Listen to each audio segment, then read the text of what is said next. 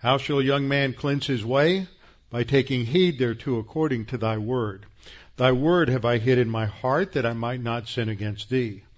Thy word is a lamp unto my feet, and a light unto my path. Jesus prayed to the Father, sanctify them in truth. Thy word is truth. For the grass withers and the flower fades, but the word of our God shall stand forever. Before we get started, we'll have a few moments of silent prayer to give everyone the opportunity to make sure that you are in fellowship and ready to focus on the teaching of the Word. Scripture says that we are in a battle, and we're either walking with the enemy or we're not. Pretty strong terms. We're either walking by the Spirit or we're walking by the flesh, the sin nature, one of three enemies that we have in the spiritual life. And too often we treat the enemy of the sin nature sort of like the European nations and President Obama treat the enemy of Iran. We want to cuddle up to our sin nature. And that's not the right attitude. We are in a battle. We're to put to death the deeds of the flesh. We do sin, but we should not justify, excuse, rationalize it. But we do need to confess it. Scripture says if we confess our sins, God is faithful and just to forgive us our sins and to cleanse us from all unrighteousness. So we'll have a few moments of silent prayer, and then I'll give you I'll open in prayer. Let's pray.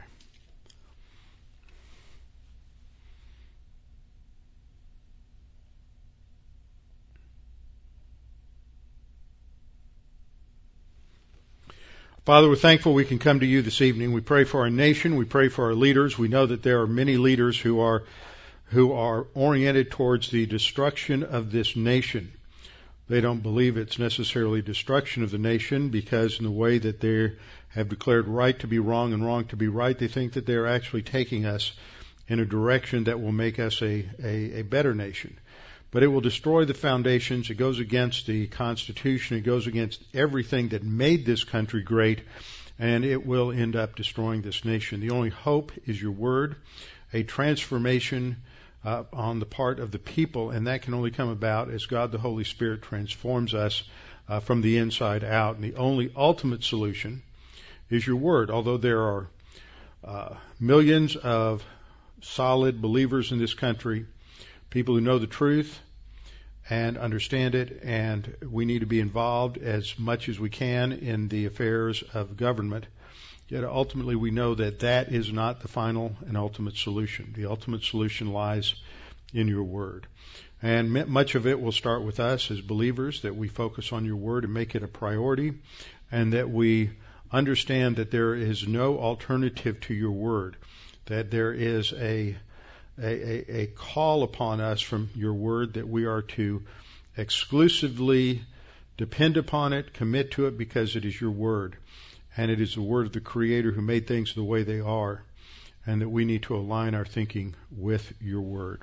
So, Father, we pray that you would strengthen this nation. We pray that you would strengthen us in our resolve to be consistent and faithful as believers and to press on to spiritual maturity. And we pray this in Christ's name. Amen. Open your Bibles with me to 1 Samuel chapter 2. We have made our way down to past the opening hymn of Hannah.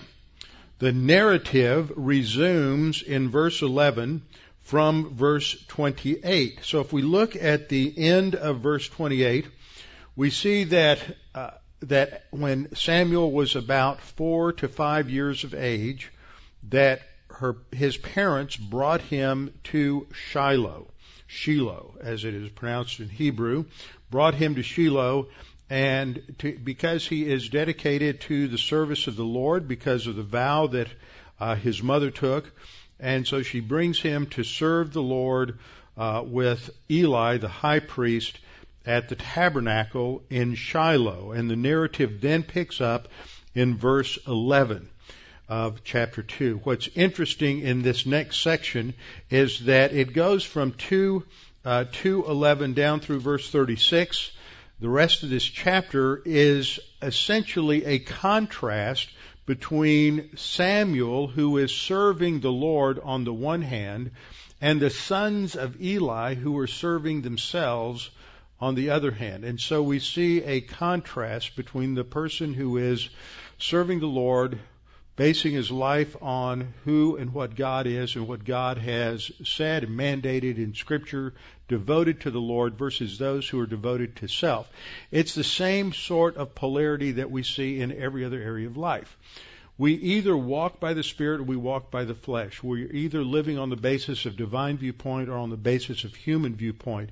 There are these only the two options. The options in life follow this binary path, one or the other.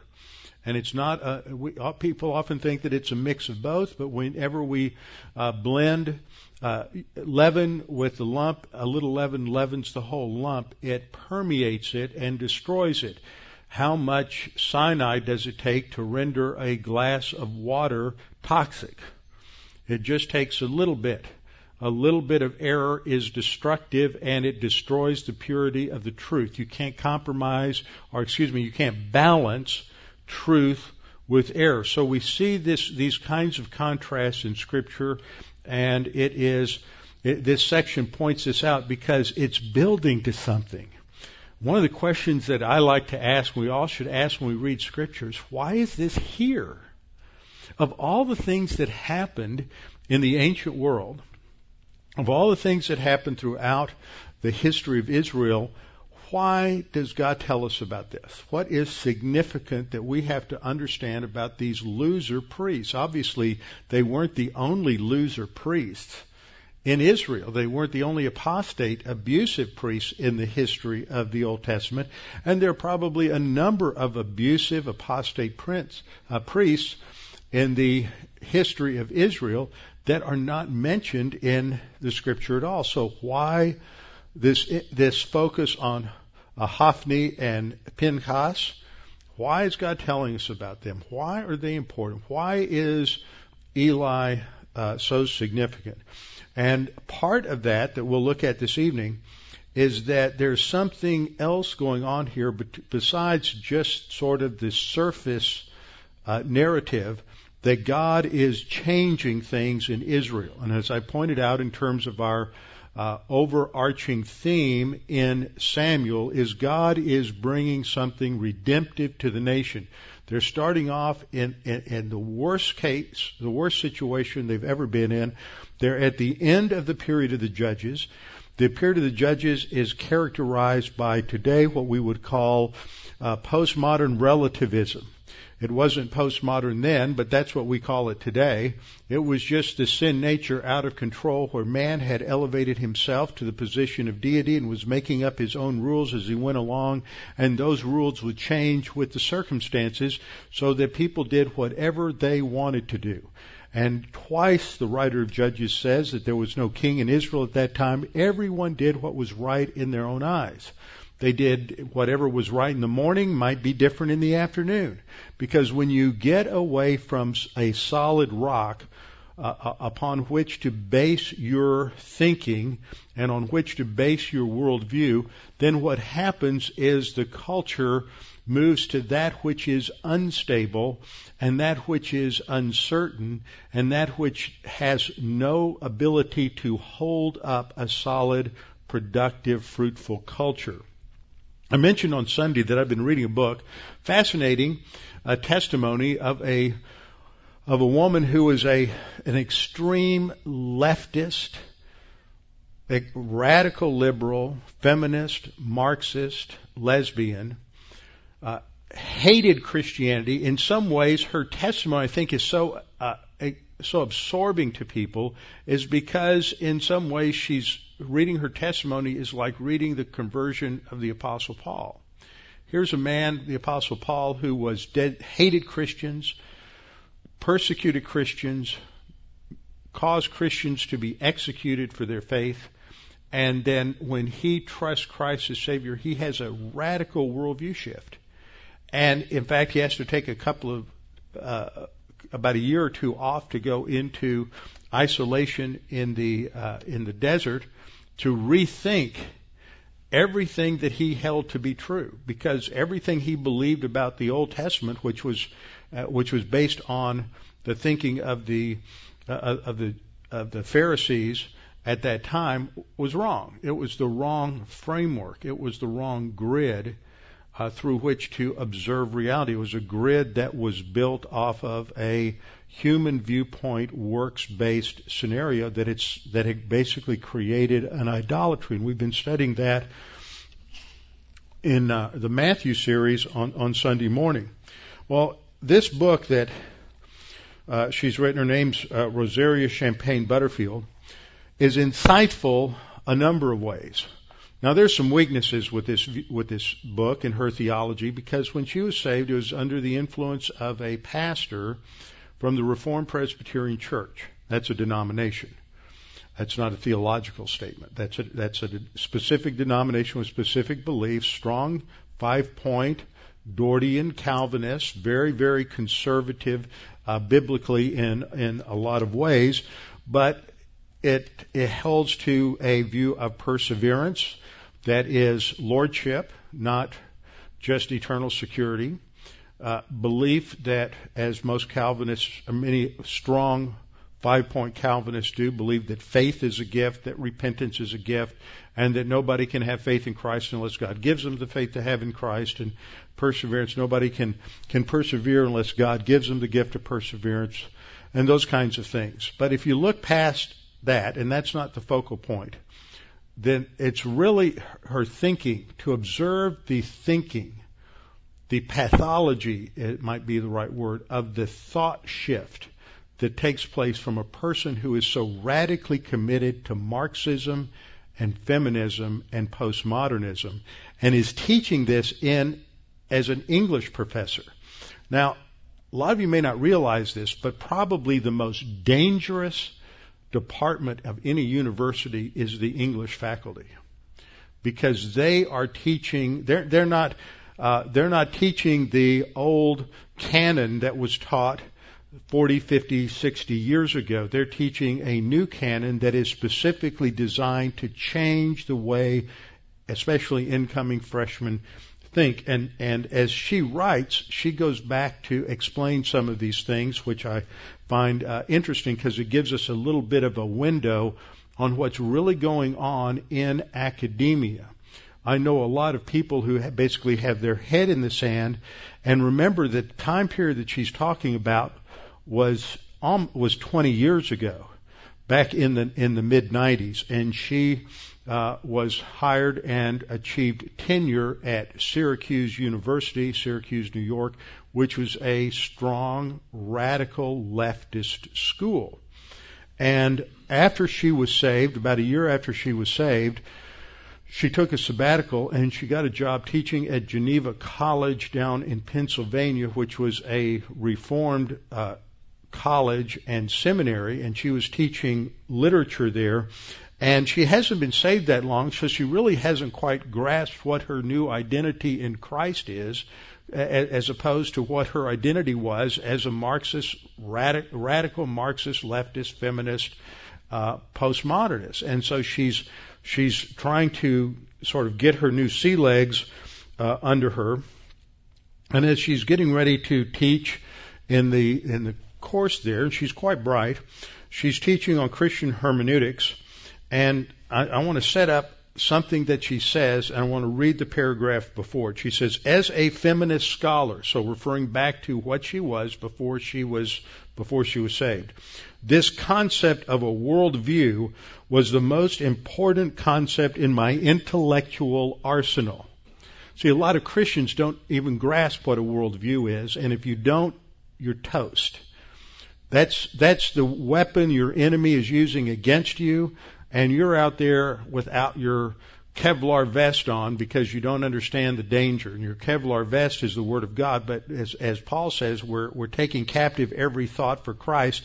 And if you don't understand certain vocabulary and concepts today, then you don't know what the enemy is you're supposed to be taking captive. So she says, worldview is the most important concept in my intellectual arsenal. Worldview is central to feminist studies and to any field of study that analyzes oppressed or marginalized people. As soon as you hear terminology like that, you immediately need to recognize they're coming from a Marxist position.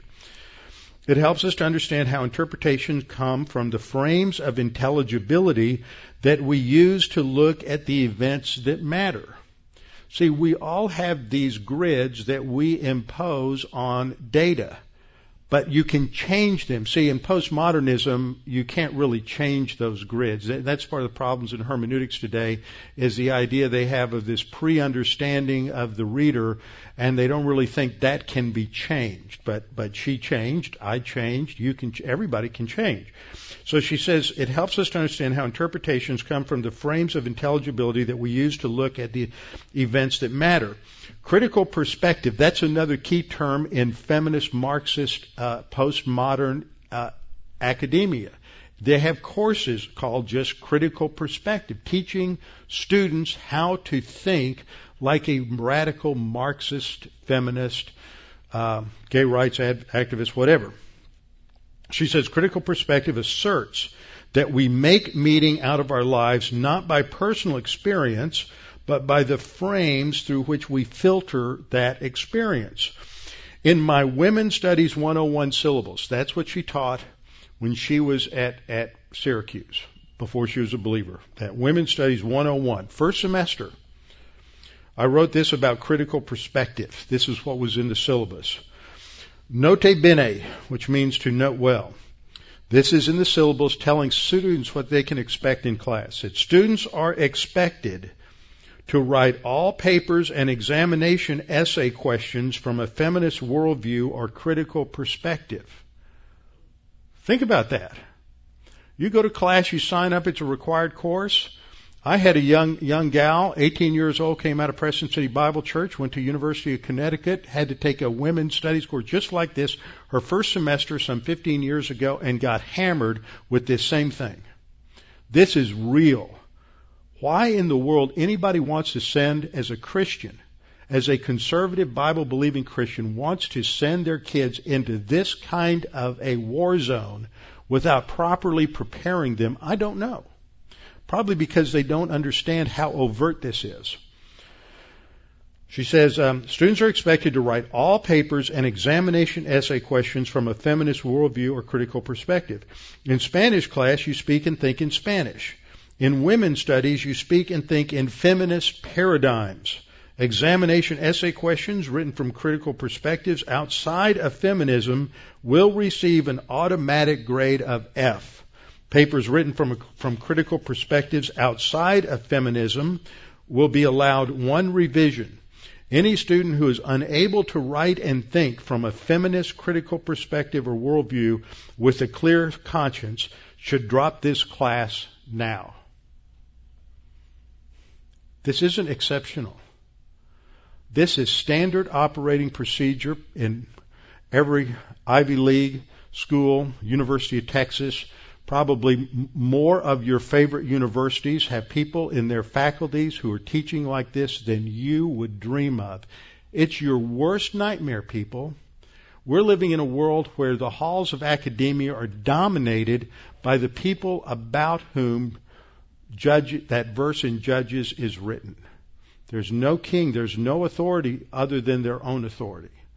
And they are out to change the way your children, your grandchildren think. That is their raison d'etre. I've got some other quotes from her about how she and her colleagues would sit around and read things written by those who held to traditional family, traditional marriage, and they would sit around and laugh and ridicule and heap scorn and make fun of Christians who believed these things. And they would do this all day long. See, if it got out that Christians said this about leftists, it would be terrible. We would be vilified in the public square, and we are vilified in the public square. But they can do this all day long, and nobody even reports it. She gives us such a window at times in what's going on. Well, that's the kind of thing that was going on in Israel at the time of the Judges and at the time of Samuel. But guess what? As bad as it was then and as bad as it is now, God's grace can change things. It's not something that we should get discouraged, depressed, or hopeless about. God changed things then, and God can change things now. And what we're reading about in Samuel is how God changed things.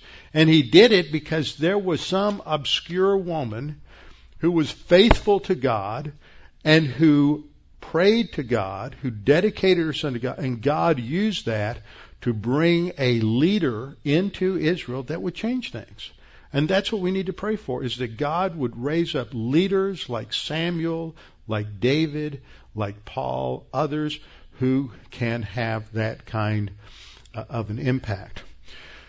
That's why I called this Feckless Fools and God's Faithful Prophecies, because what this section really tells us is how faithful God is. We always have to look at life scenarios as believers from the grid of God's Word.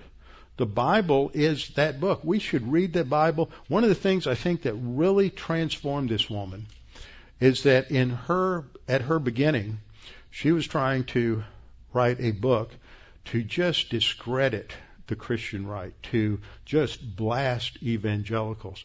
But she knew that she needed to read the Bible. And I've heard some interviews online with her. She reads the Bible 5, 6, 7 times a year. I'm just trying to get people to read 5 or 6 verses a day. No, I'm kidding. 5 or 6 chapters a day.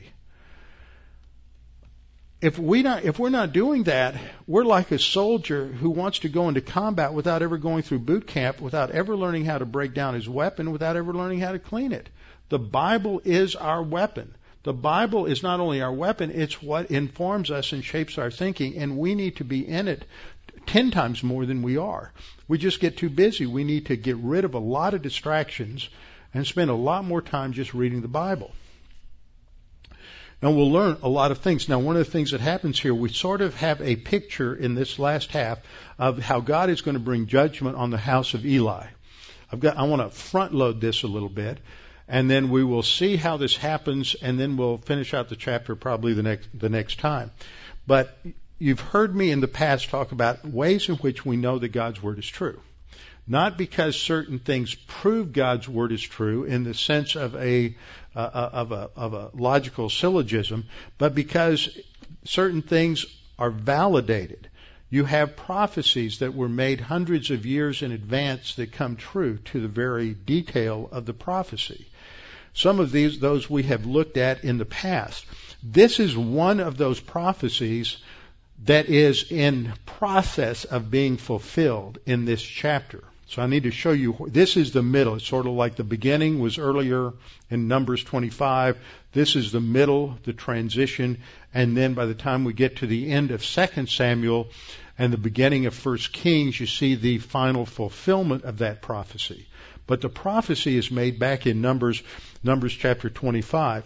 And the issue, whenever we face challenges, problems, or things that need to be changed, is to go to the character of God.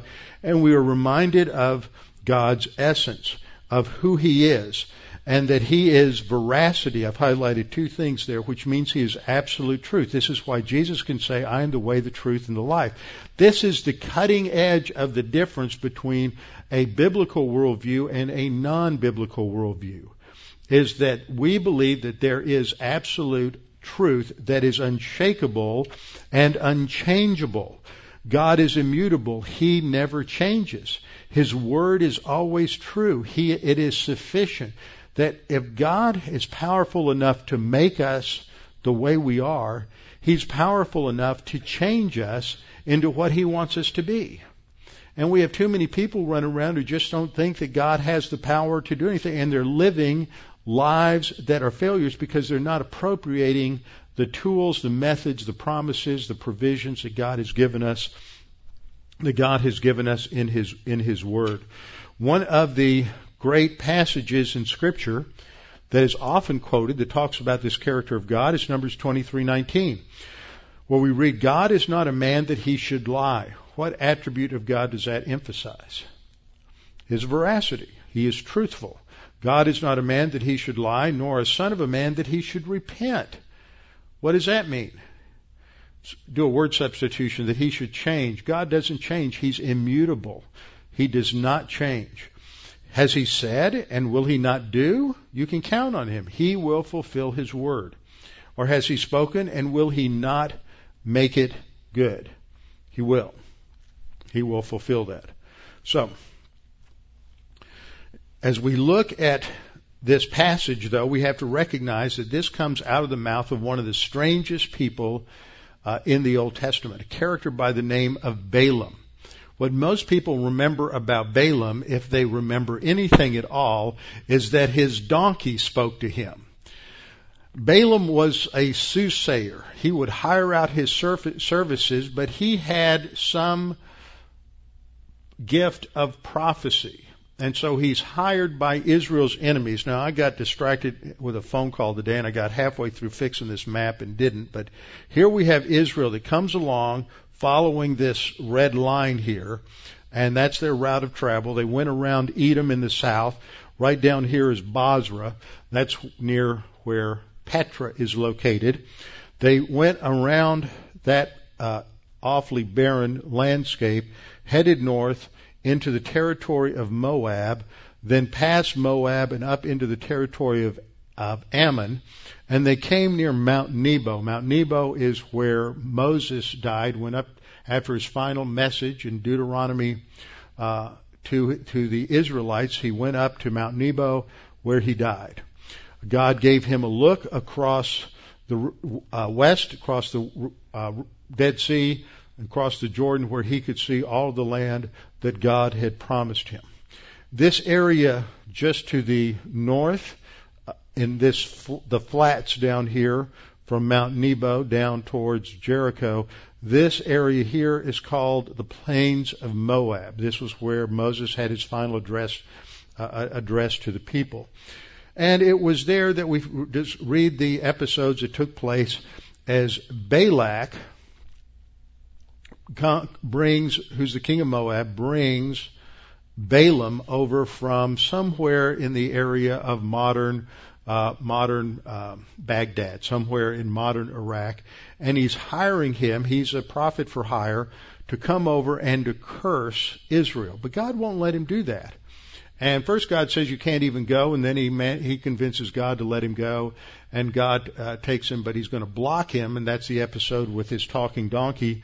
And the donkey sees the angel who's blocking his path, and the donkey talks to him and says, why are you beating me? Because he keeps beating the donkey to get past the angel. And so that whole strange little episode.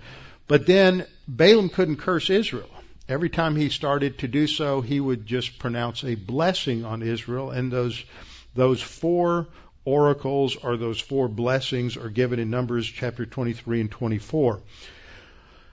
And then he did do one thing, though. Numbers 31:16 says that he did counsel Balak that the way to defeat the Israelites, he couldn't curse them, but if you would just turn all your women loose, all the temple prostitutes loose, and let them get into the camp of the Israelites and seduce all the men, then you will destroy them.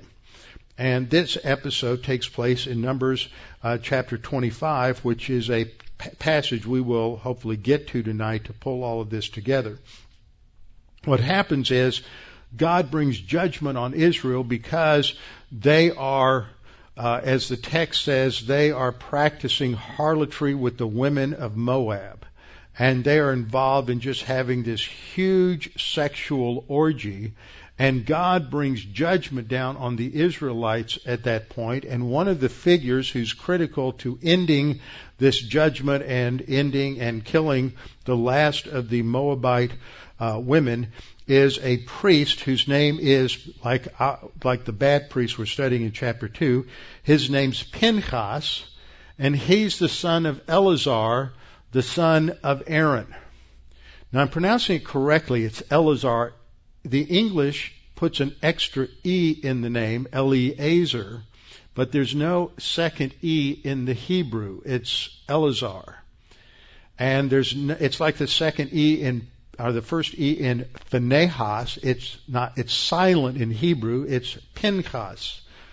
And so we have Pinchas, the son of Eleazar, and he is going to end this. And as a result of that, God gives him the promise of an everlasting covenant. Now, we've gone through the eternal covenants. We've talked about the Noahic covenant, the Abrahamic covenant, and the New Covenant, and the Davidic covenant, the land covenant, all these different covenants.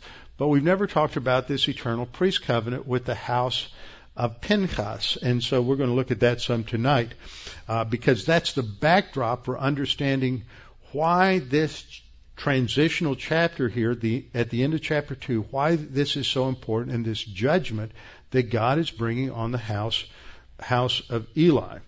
So we see this contrast in this chapter between the horrors and the abusiveness that comes from these priests who have compromised with paganism. We saw the same thing at the end of Judges. And at the end of Judges, you see that the Israelites have become worse and they become more abusive than the Canaanites. They are out Canaaniting the Canaanites, because once you shift away from a biblical worldview, you no longer have a rock to stand on in terms of your thinking. And so when they sink into the morass of moral relativism, then your culture becomes absolutely perverted, and the ultimate standard is what's best for me. It always deteriorates when it's down to doing what's right in my eyes. What matters is my eyes. I'm going to do what I want to do, and to hell with everybody else. And this is exactly what has happened. We see this self-absorption come along, and when you get any individual or a group of people where the ultimate value is self-absorption, then you get into where they are just fulfilling all of those desires. They get into self-indulgence. And as they get into self-indulgence, anything goes, and it's all about being able to justify and rationalize their self-centeredness. And this is exactly what happens. When truth is apostatized, then freedom is lost, because freedom can only come when you're operating on the basis of truth, God's truth, not man's truth. And once freedom is lost, then abuse of all kinds flourishes. This is what happens. Go back and listen to the Judges series. I trace this as you go through. As the nation of Israel became more and more apostate, more and more relativized, more and more into moral relativism, then you see the increase of of just total gender confusion, reversal of roles. You see the rising and increasing abuse of women until you get to the last judge, and he's just an immoral womanizer, and that's Samson. As opposed to the judges at the very beginning, like Othniel, who had a high view of women and treated women with respect. You get to the end of the book, and they're abusing women. You have the story of the priest who goes to Gibeah of Benjamin, and he is they want to rape his concubine, and he ends up giving her to them. I mean, you just see this absolute horrors that have taken place in their culture as they just reach the absolute bottom of the barrel. And what we see is that in paganism and under its influence, when you take God out of the picture, the result is totally destructive. And we see this in microcosm in what Phinehas and Hophni have done to the worship of God. Now let's just go through this and sort of summarize it, give you the structure of this section. Starting in verse 11, we see, as I pointed out again, in the history of the Bible, in any history you always have a hero. When you study Greek history, who's the hero? The Greeks. When you study Roman history, who's the hero? The Romans. You study the Bible, who's the hero? Not the Jews. It's God. So we try to think, and I try to express my outlines always in terms of what God is doing. Now, sometimes you can't, when you get down to the most, sub points, you might not be able to do that, but most of the time you can. So in verse 11, what we see is Yahweh is now being served by Samuel. Second part of verse 11, the child ministered to the Lord before Eli the priest. And it's an unusual word for minister there, and it indicates a high level of service. Then the next section is going to contrast the paganism, the self-centeredness, the corruption, the evil of Eli's feckless sons who are feckless fools. And it's a contrast. They're serving themselves, whereas Samuel is serving the Lord. And that's in 1 Samuel chapter 2, verses 12 through 17.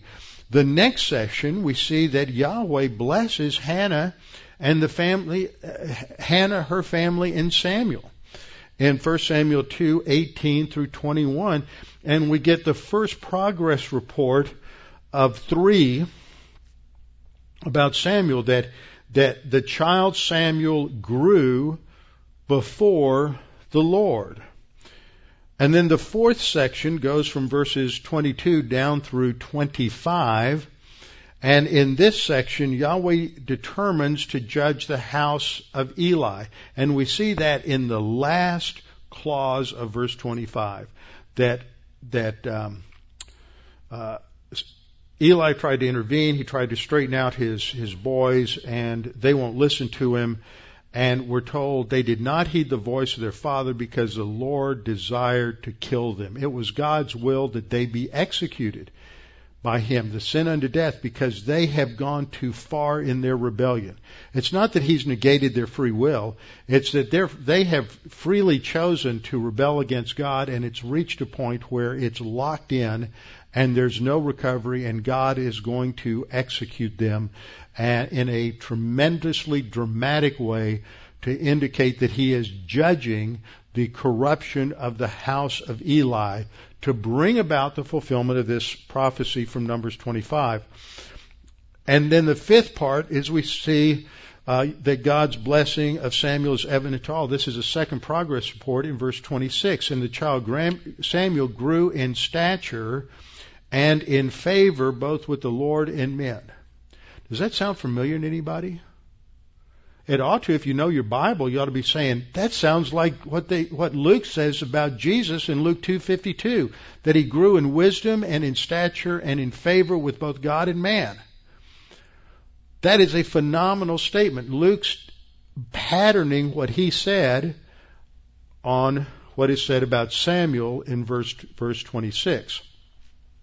And then we read the sixth section is the long section from verse 27 to 36. Yahweh sends a prophet to announce the judgment upon the house of Eli. This is the first of 2 judgment announcements. The second one comes in chapter 3.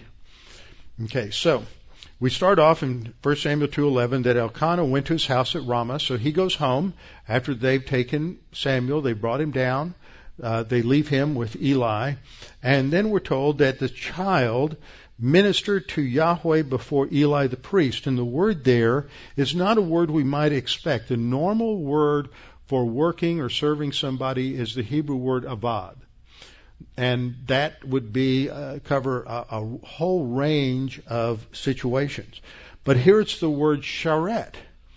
And this should catch the attention of a reader of Scripture, because this is used not just of the service of a priest to the Lord in the tabernacle or the temple, but it is used of court officials who are serving an emperor or serving a king. It is a high level of service. It emphasizes the value and the significance of this kind of service. And so what we read here is that Samuel begins to serve the Lord, and this forms the theme of this section, which contrasts his service with the rebelliousness and the self-serviceness of the sons of Eli. In 1 Samuel 2:18, which starts the next section. There's one verse positively about Samuel, then verses 12 through 17 are the negatives about the sons of Eli, and then we come back to verse 18 to start talking about Samuel again, and notice how it picks up from verse 11. So I put both of those on the screen for you so you can see those. But Samuel ministered before the Lord. Notice there's a little difference. And verse 11 says he ministered to the Lord before Eli the priest, which indicates that he is being observed and supervised by Eli. But by verse 18, he is ministering before the Lord on his own. He has learned, his time has gone by. He is not a small child anymore. He may be 9, 10, 11 years of age, but he has a little more responsibility and capability. And I've retranslated that, making it a little more clear. That's the statement in brackets. But Samuel ministered or served before the face of Yahweh. So he is serving before Yahweh, a child wearing a linen ephod. And a linen ephod was a special garment. It might look just like a robe or a long t-shirt type of thing today that was signified priestly service. So he had on a linen ephod. Then we get to the next section. And in this section we see that Yahweh is treated contemptuously. Remember in the Ten Commandments there's a little prohibition said, "Thou shalt not take the Lord's name in vain." A lot of people think that is limited to just using God as as some form of profanity, or using the name of Jesus Christ as profanity.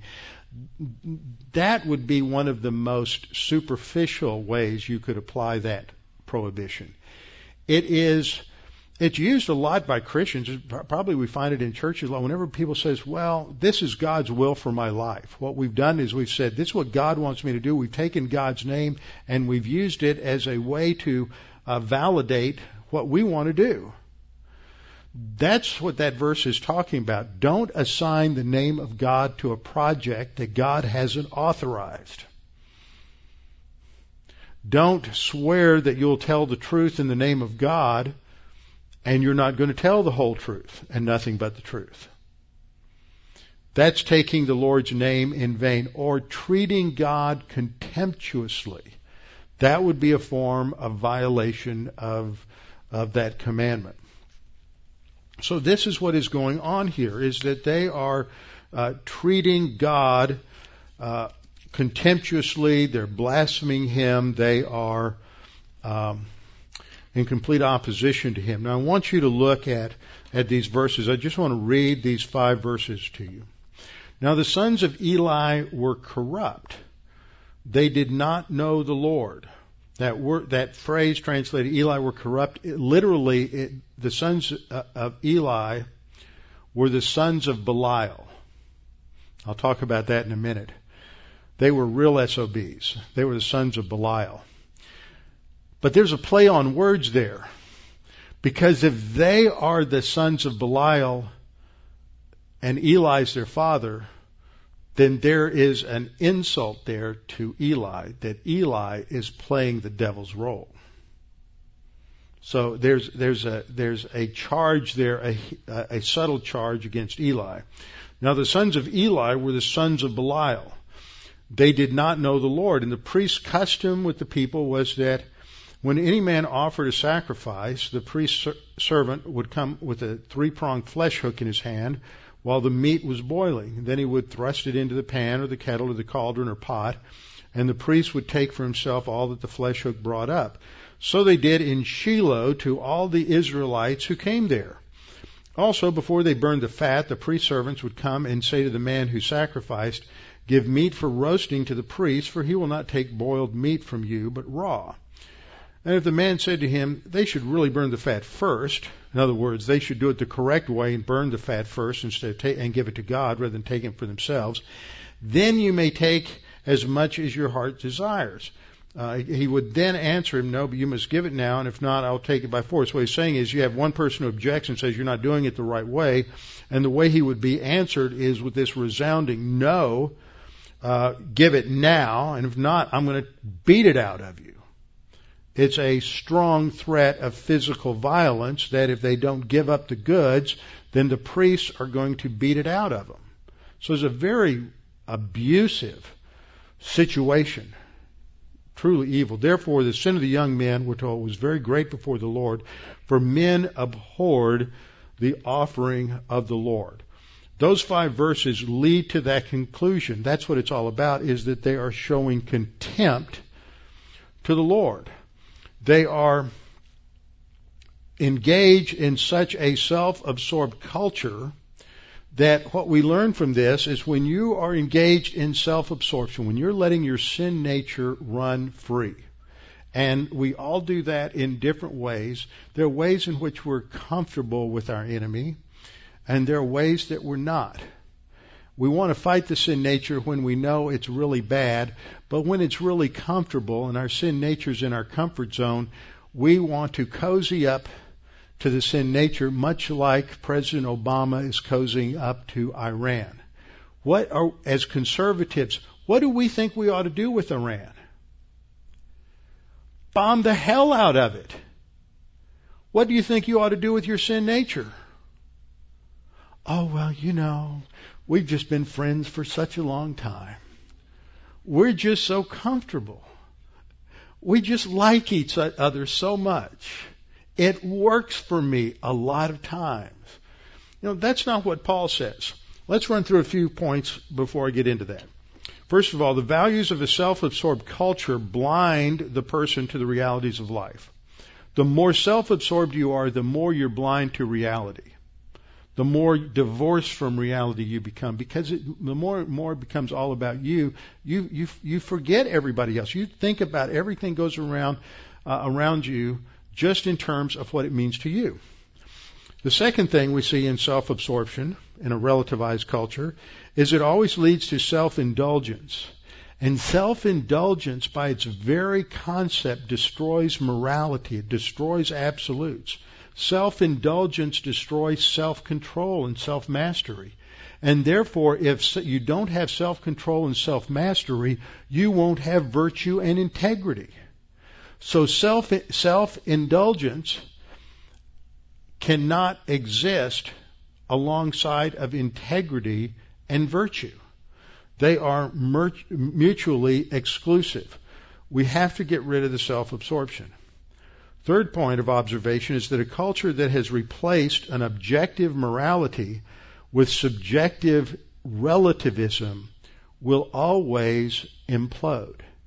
It will self-destruct.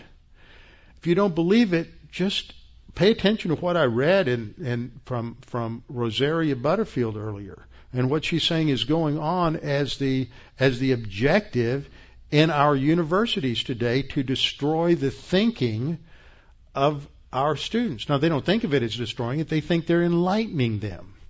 But it's destructive. Fourth thing, the only thing that someone who serves the Lord can do is to put to death the works of the sin nature. That's our objective. It's a seek and destroy mission. Now, we fail, and we can use 1 John 1:9 and recover, but the sin nature is the enemy. So we need to have search and destroy. Look at what Paul says in Romans 6. Romans 6:7, he said, "For he who has died has been freed from sin." Now he's going to go on to say that if you yield to your sin nature, you're enslaving yourself again. I'm not going to ask for a show of hands. How many of us are comfortable serving the sin nature? More of us would raise our hands than we would want to, and more times we would want to raise our hands than we want to. It's comfortable, but we're either serving the sin nature. We're back to that binary equation again. You're either serving your sin nature or you're serving the Holy Spirit. Those are the only two options. You are not an option. Okay? Some people say, well, I'm just doing what I think is best. No, you're not the option. Your I is the sin nature. Okay, you're either serving the sin nature or you're serving God. Those are the only options. And most of us don't do such a good job of that. He who has died has been freed from sin. Now, if we die with Christ, and we did, first class condition, we believe that we shall also live with him. We believe we have new life in Christ. Then he says, likewise, you also reckon yourselves to be dead indeed to sin, but alive to God in Christ Jesus our Lord. Therefore, do not let sin reign in your mortal body, that you should obey its lusts. Notice the absolutes here. And don't present your members as instruments of unrighteousness to sin. Let's go back to verse 11. Likewise, you also reckon yourselves to be dead. Look at the mandates here. Reckon yourselves. Consider yourselves. Think about yourselves as dead to sin. Do you wake up in the morning and say, I am dead to my sin nature? I'm done with it. I don't want to have anything to do with it. It's out of here. I've got to be controlled by the Holy Spirit today. 5 minutes later, we're going, well, it's kind of easy. We do a better job getting sugar out of our diet than the sin nature out of our life. Reckon yourselves to be dead indeed to sin, but alive to God in Christ Jesus. Second command, don't let sin reign in your mortal body. Paul is saying, don't do it! Quit it! Do we have to? It's comfortable. Then he says, don't present your members as instruments of unrighteousness to sin. And then verse 14 says, for sin shall not have dominion over you. That's strong language. Well, we believe in grace. Grace is not an excuse to sin. Grace enables us to recover from sin and to not lose our salvation because we fail. I read an article a couple of weeks ago on the internet somewhere, and it was talking about the fact that one of the things that needs to be taught to seniors is how to recover from a fall. Because many seniors are weak and they don't know how, if they fall down, they don't know how to get back up. And they don't have a way to call. They don't have an emergency thing. There are a number of these things that you can get, but some people can't afford them because they're expensive. And there are cases where people lie on the floor for hours or days before somebody discovers that they've fallen down. A lot of Christians are like that. We don't know how to get up. Most of us do. We get up by using 1 John 1:9. But unfortunately, too many of us get up and we fall right away. We're spending most of our time getting up and falling down, getting up and falling down, getting up and falling down instead of walking by the Spirit. That's the focal point. It is that the emphasis isn't on recovery. The emphasis is on staying recovered, abiding in Christ. Goes on in verse 16 to talk about the fact that there's a juxtaposition between who we serve. We either serve righteousness or we're serving ourselves. Before we were saved, we were slaves to our sin nature. Romans 6:16, Paul says, do you not know that to whom you present yourselves slaves to obey, you are the ones slaves whom you obey, either sin, whether of sin leading to death or obedience leading to righteousness. Did you notice there's not a third option? You're either a slave to God or a slave to your sin nature, one or the other. You choose. And we do that 1,000 times every day. And what Paul is thankful for, God be thanked that though you were slaves of sin, yet you obeyed from the heart. In verse 18, having been set free from sin, you became slaves of righteousness. We need to stay that way. So we look at verse 12. Now the sons of Eli were corrupt. They're called the sons of Belial. They did not know the Lord. Now, again, we have to look at this a couple of these phrases here. First of all, that phrase, the sons of Belial, is in direct contrast to what Hannah says and back in verse 16. But in neither place does it translate it the same, or does it translate the sons of Belial. So people miss the point. In verse 16, when Hannah has gone to pray and make her vow to the Lord, Eli sees her lips moving and thinks that she's drunk.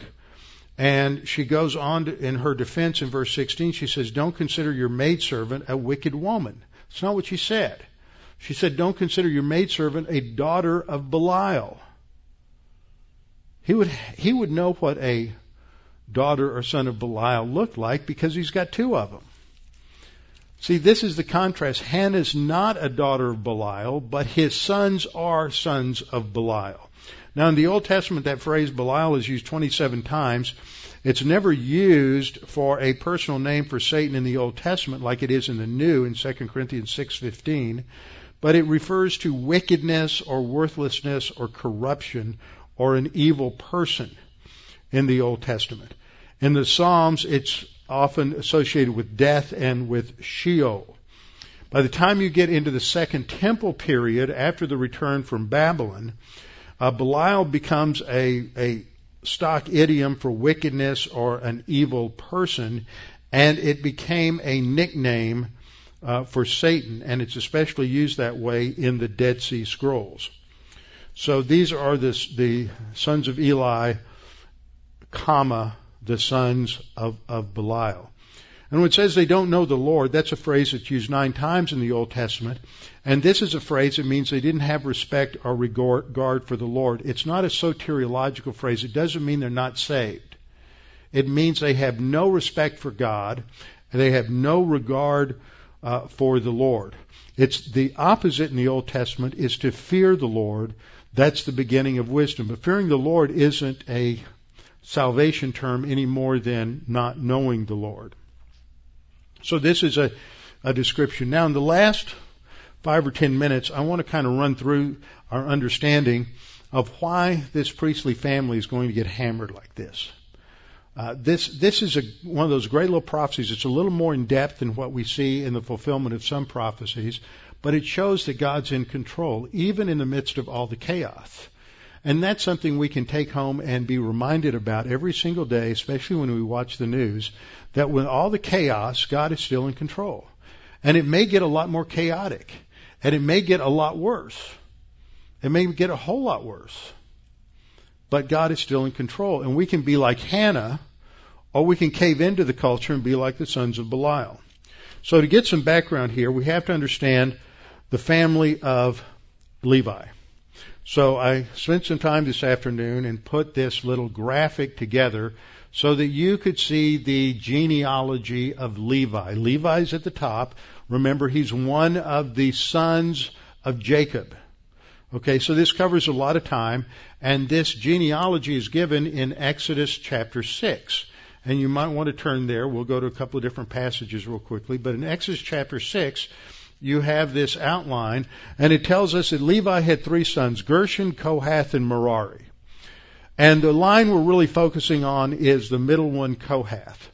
And Kohath has 4 sons. Now, there's no numbers, there's no ages listed in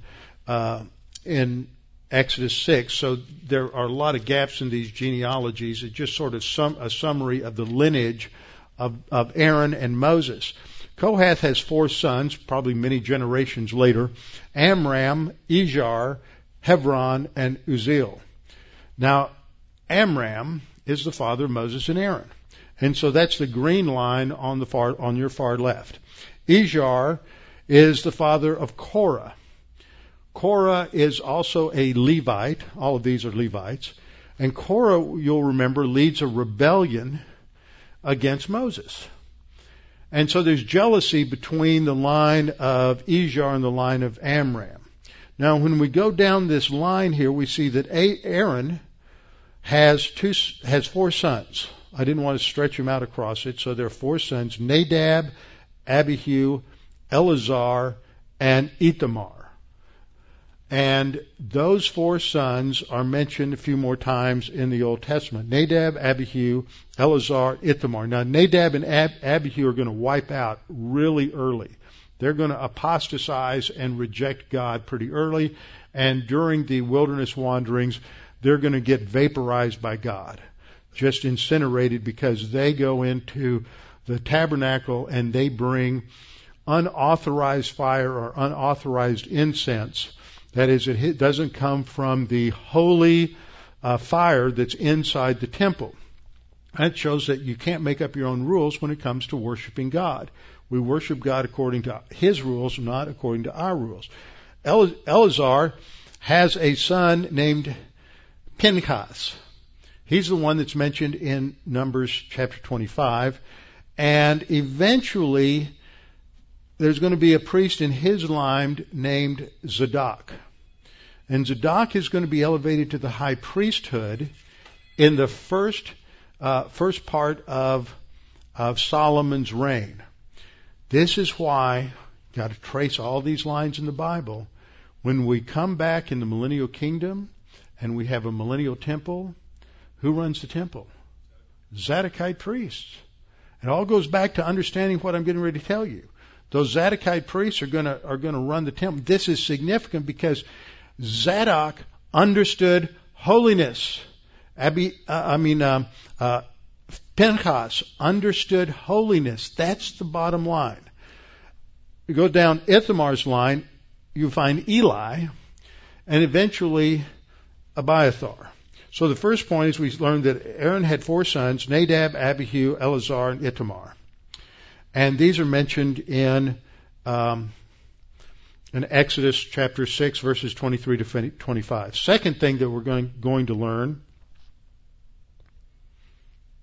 I'm going to back up. Second thing that we're going to learn is that the first two sons are vaporized by God due to their rebellion against God. This is in Leviticus chapter 10.